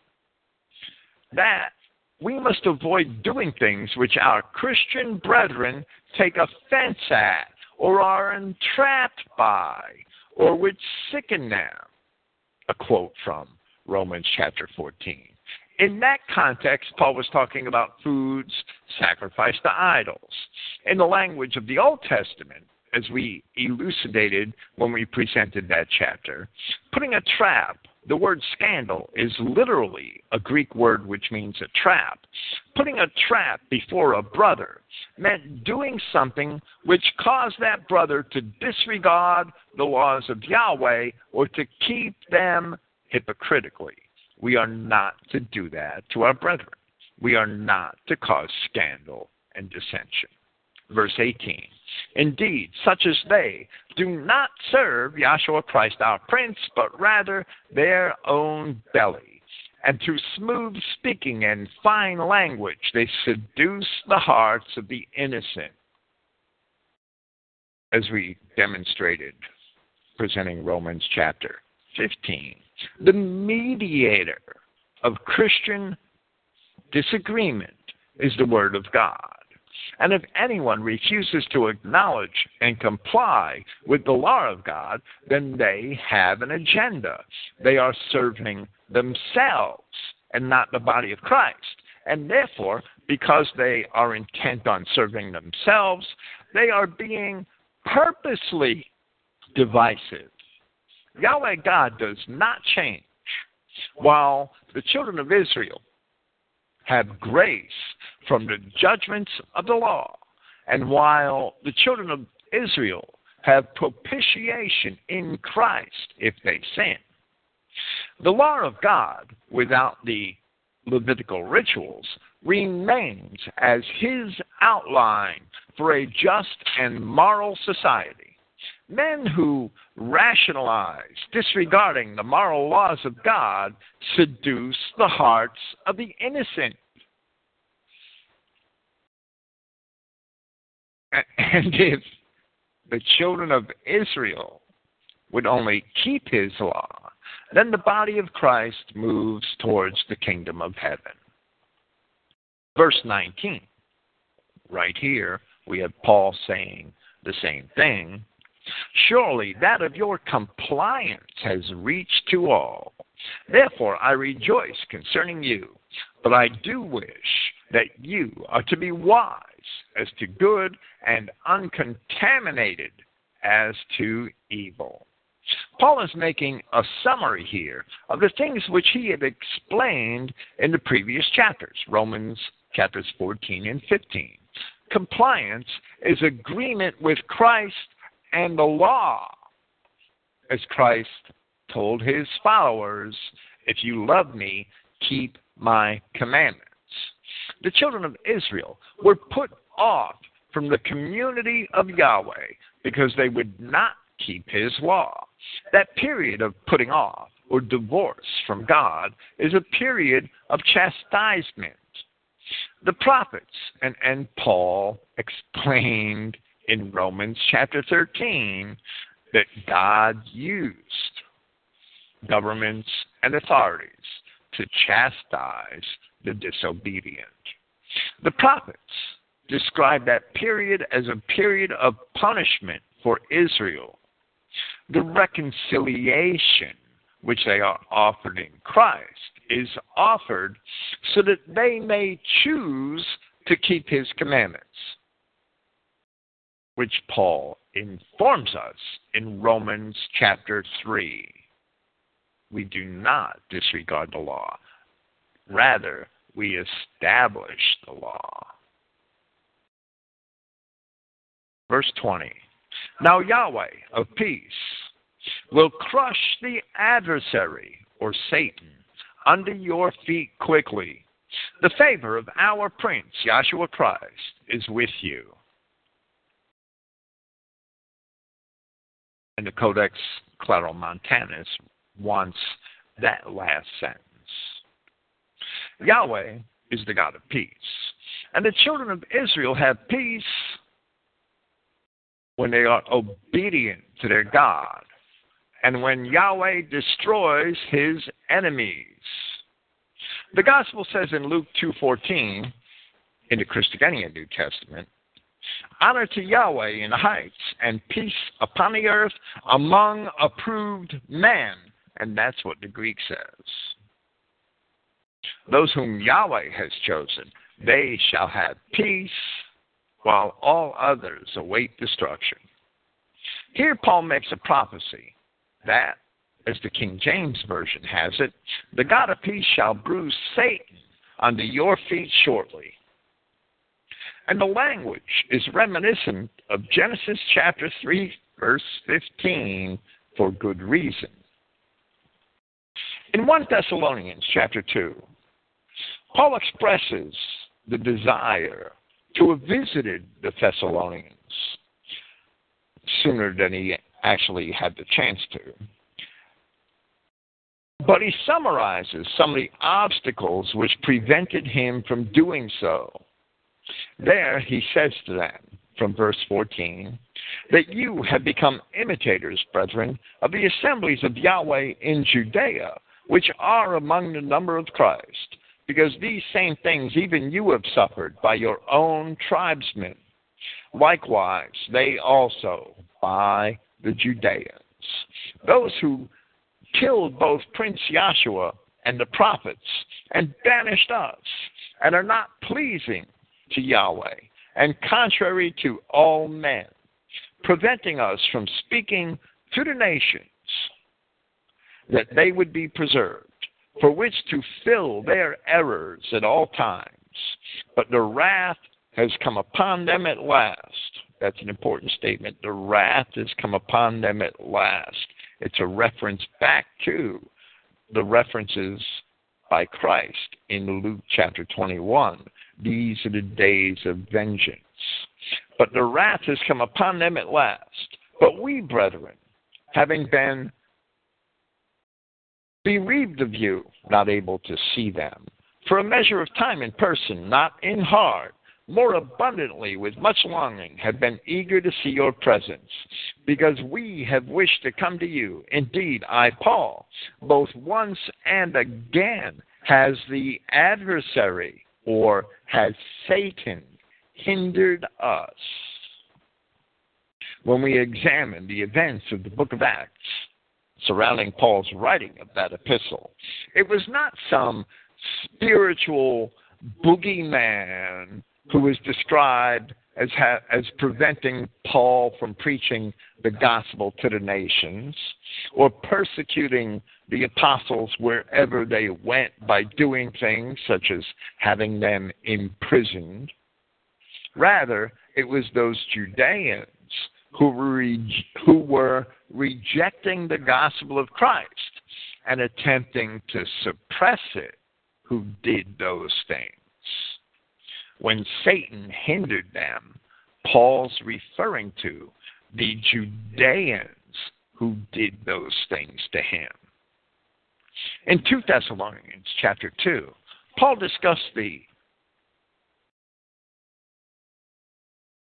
mystery of lawlessness and connected it to the opposition of the adversary, or, as the King James Version has it, the working of Satan. In that chapter, Paul said in part, now we ask you, brethren, concerning the presence of our Prince, Joshua Christ, and our gathering to him, that you are not to be quickly shaken from this purpose, and you should not be troubled, neither by spirit, nor by word, nor by letter, as if by us, as though the day of the prince is present. You should not be deceived by anyone in any way, because if apostasy had not come first, and that's apostasy already come in the past tense, and the man of lawlessness been revealed in the past tense, Christ revealed them again and again. The son of destruction, He who is opposing and exalting himself above everything said to be a god or an object of worship. And so he is seated, present tense, in Paul's time. He is seated in the temple of Yahweh, representing himself, present tense, in Paul's time, representing himself that he is a god. Do you not remember that yet, being with you, I had told these things to you? And you know that which now prevails, the princes of this world, for him to be revealed in his own time. For the mystery of lawlessness is already operating, as the Apostle John attests, those who deny that Yahshua is the Christ, whom Prince Yahshua will destroy with the breath of his mouth and the polish and the manifestation of his presence.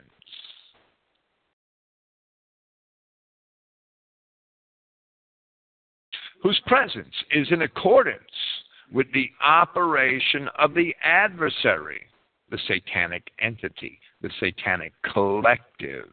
Put them here. The working of Satan.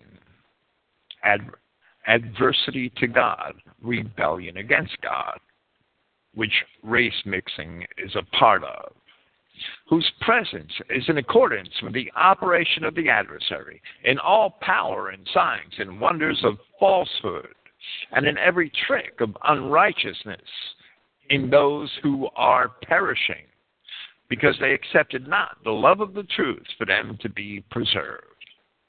When we examine the events of the Gospels in the book of Acts, it was not some spirit boogeyman who was already revealed. It is not some spirit boogeyman who was sitting in the temple in Jerusalem pretending to be a god. Rather, it was the Edomite Sadducees who were the high priests pretending to have all the authority of gods. In Romans chapter 9, Paul expressed a deep concern for his brethren and kinsmen according to the flesh, those who were truly Israelites and who had not yet turned to the gospel of Christ. Doing so, he compared Jacob and Esau, and he explained that the one were vessels of mercy, a reference to those Israelites, and the other were vessels of destruction. Esau is the son of destruction. And Paul was describing the Edomites who rejected Christ in this passage of 2 Thessalonians chapter 2. Therefore, we see in these epistles to the Thessalonians that Paul saw that the Edomite Jews were Satan. They were the adversary, those who rejected Christ. And they are the ancestors of today's Jews and a lot of today's Arabs, if not all. Well, they're all from the same Canaanite stock anyway. The Apostle John thought that same thing when he said, "Little children, it is the last hour. And just as you have heard that the Antichrist comes, even now many Antichrists have been born, from which we know that it is the last hour. They came out from us, but they were not of us." They were Edomites. For if they were from of us, they would have abided with us. But so that they would be made manifest that they are all not from of us. They didn't abide with us. 1 John chapter 2. Therefore, in 2 Thessalonians chapter 3, the next chapter, Paul made an appeal for prayer, and he said, "For what remains, pray, brethren, for us, in order that the word of the prince may move quickly." In other words, not be oppressed by these Edomites who Paul considers to be Satan. that the word of the prince may move quickly and be extolled, just as even with you, and that we should be protected. And here he tells us exactly who he's talking about in reference to this Satan that's oppressing the word of God. And that we should be protected from those disgusting and wicked men, since the faith is not for all, but trustworthy is the prince, who will establish you and keep you from the wicked. The wicked, for whom the faith is not, is a reference back to what Paul was describing in the chapter before that, in the lawless of 2 Thessalonians chapter 2. And they are those same Edomite Jews who were persecuting the apostles of the faith. Paul considered the Edomite Jews of Judea to be the Satan of his time. And he told the Romans that they would be destroyed shortly under their feet. The only way, I'm sorry, I need a drink. The only way he could have known this is from Daniel chapter 9. There, we see the following prophecy and an answer to Daniel's own prayer concerning Jerusalem from verse 24. 70 weeks are determined upon thy people,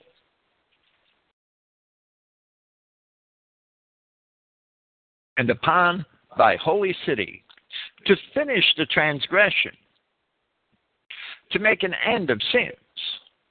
Killing Christ finished the transgression of the Israelites who were there, and making an end of sins because the law was put away. And to make reconciliation for iniquity by putting away the law. It's not that Israel stopped sinning. It's that Christ started forgiving, as he promised Israel.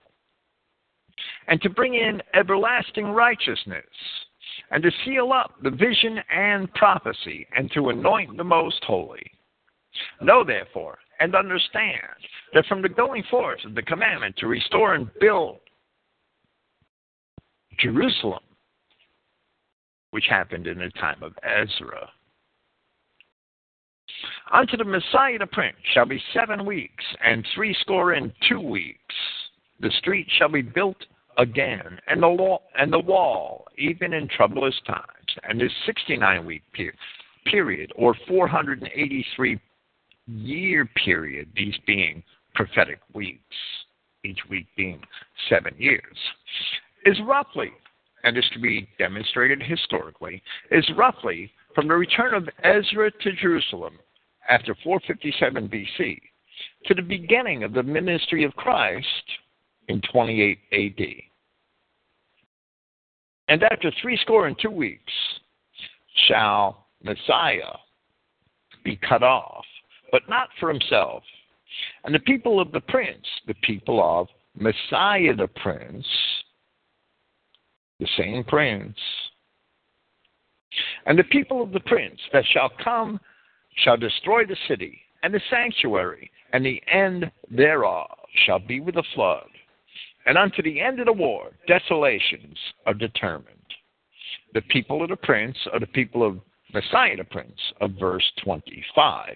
Although, in spite of the fact that this is denied and perverted in mainstream theology.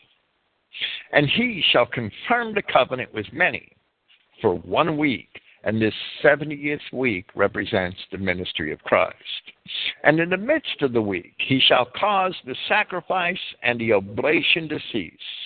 And for the overspreading of abominations, he shall make it desolate, meaning the city, and even until the consummation, and that determined, shall be poured upon the desolate.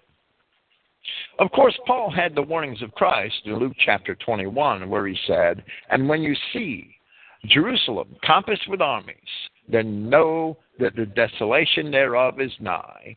For these be the days of vengeance, that all things which are written may be fulfilled.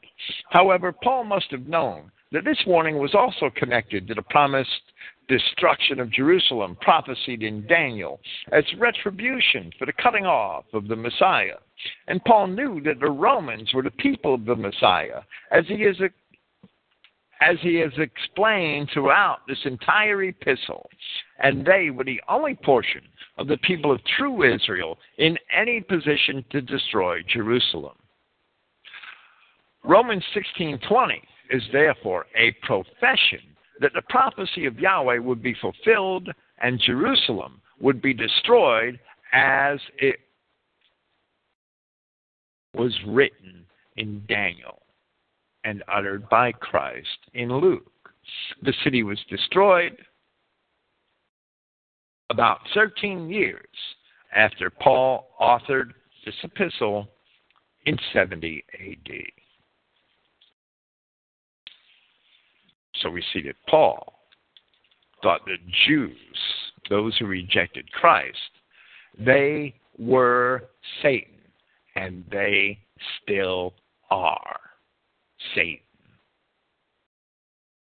Anything and anyone opposed to Yahshua Christ is Satan. Timotheus, my colleague, verse 21, and Lucius, which is a literal spelling, an actual transliteration. Timotheus, my colleague, and Lucius, and Jason, or Jason, and Sosipatros, my kinsmen, greet you. Comparing the names of the men who were here with Paul to those men who were with him when he traveled to the Troad, as it is recorded in Acts chapter 20. And seeing Timothy, Luke, Sosipatros, who is only called Sopatros in Acts, and Gaius in the list, as well as the circumstances of his ministry, which he himself outlined in Romans chapter 15. It is certain that the epistle to the Romans was written while Paul was in the Troad and before his final voyage to Jerusalem.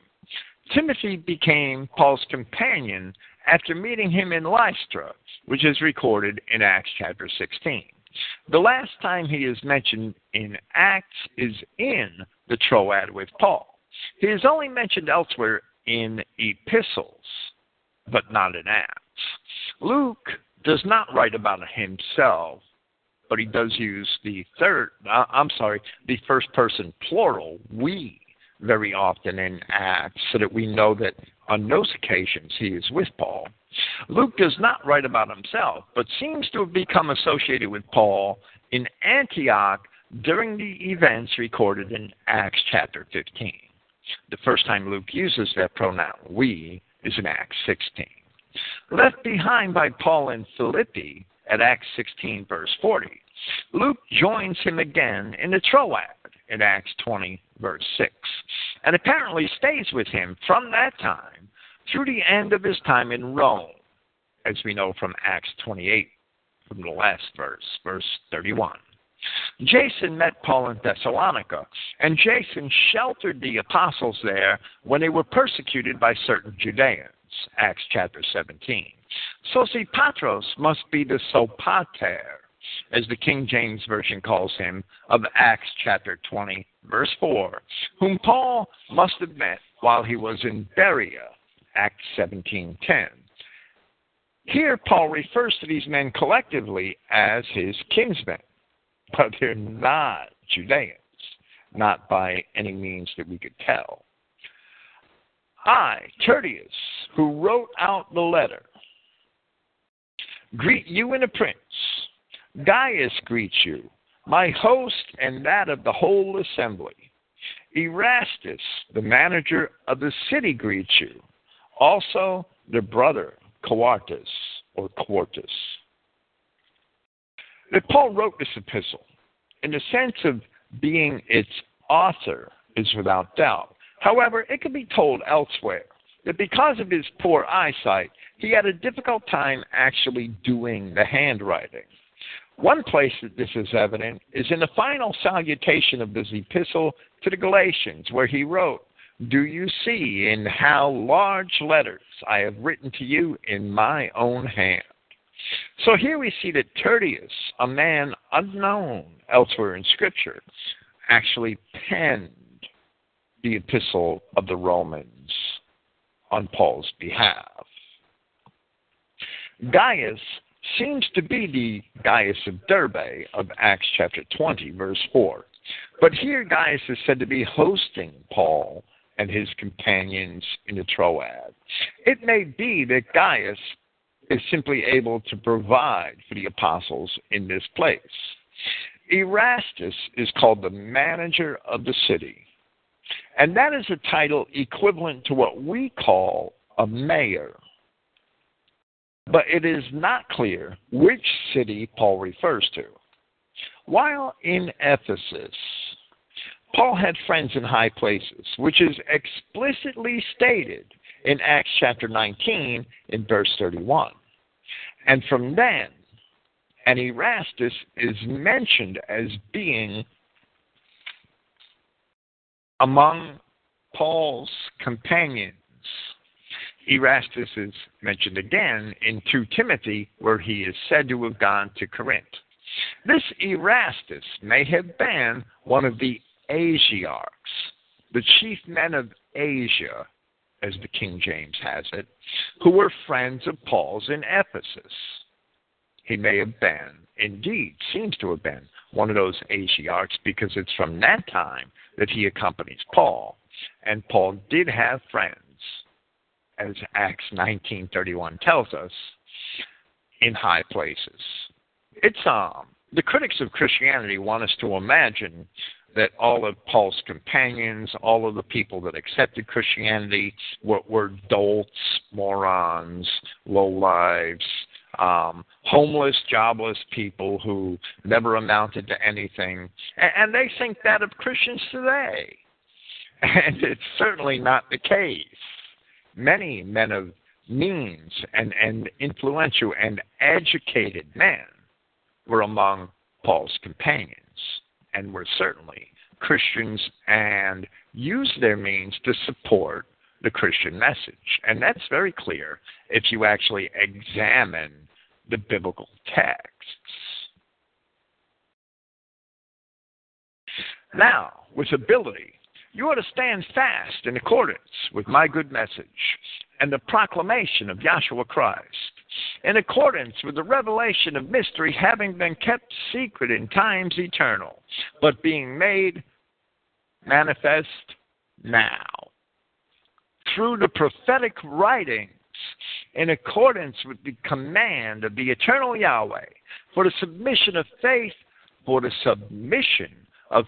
to all the nations, all the nations, not all nations, all the nations, in discovering that Yahweh alone is wise, through Yahshua Christ, to whom is honor for the ages, truly, or Amen.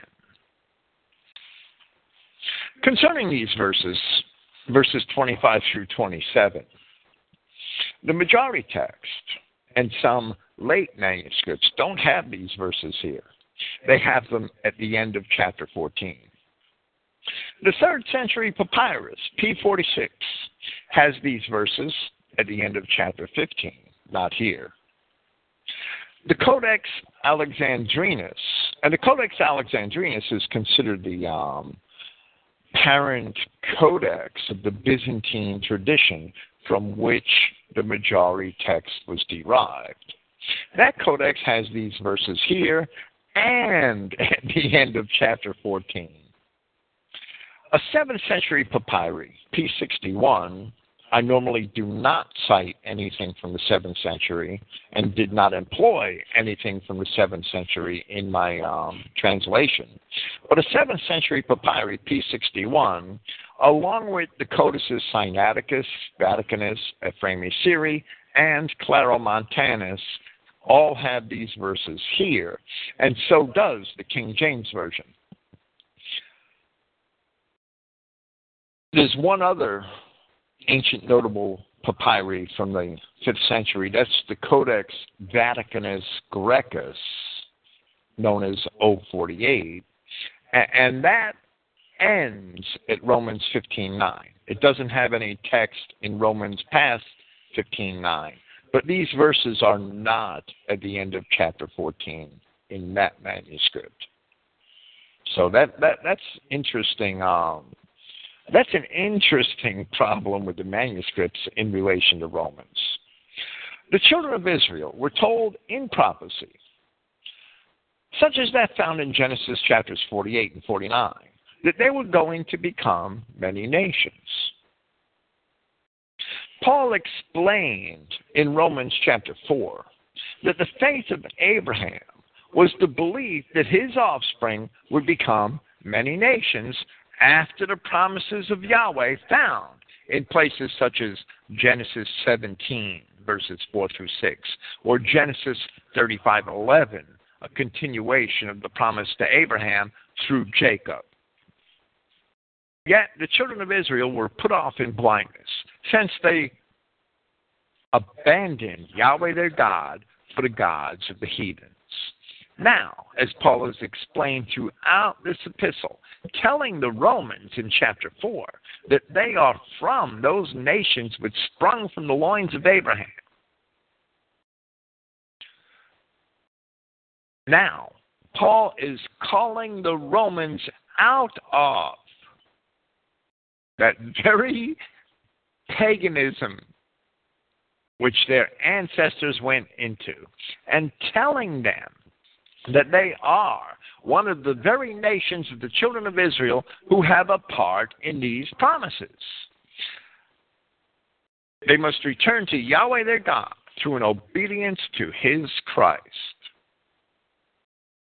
Submission of faith to all of the nations. A submission of faith is a consent to the commandments of God, even though one is not bound by the law and one is not going to be condemned under his law. That's a submission of faith. That is the story in the prophetic writings which Paul refers to here. And Paul is teaching the fulfillment of those writings. If any Christian creed is in opposition to the words of the prophets, it is therefore not Christian at all. There's no such thing as a New Testament Christian when the New Testament writers are telling you that your faith has to be in accordance with the prophetic writings.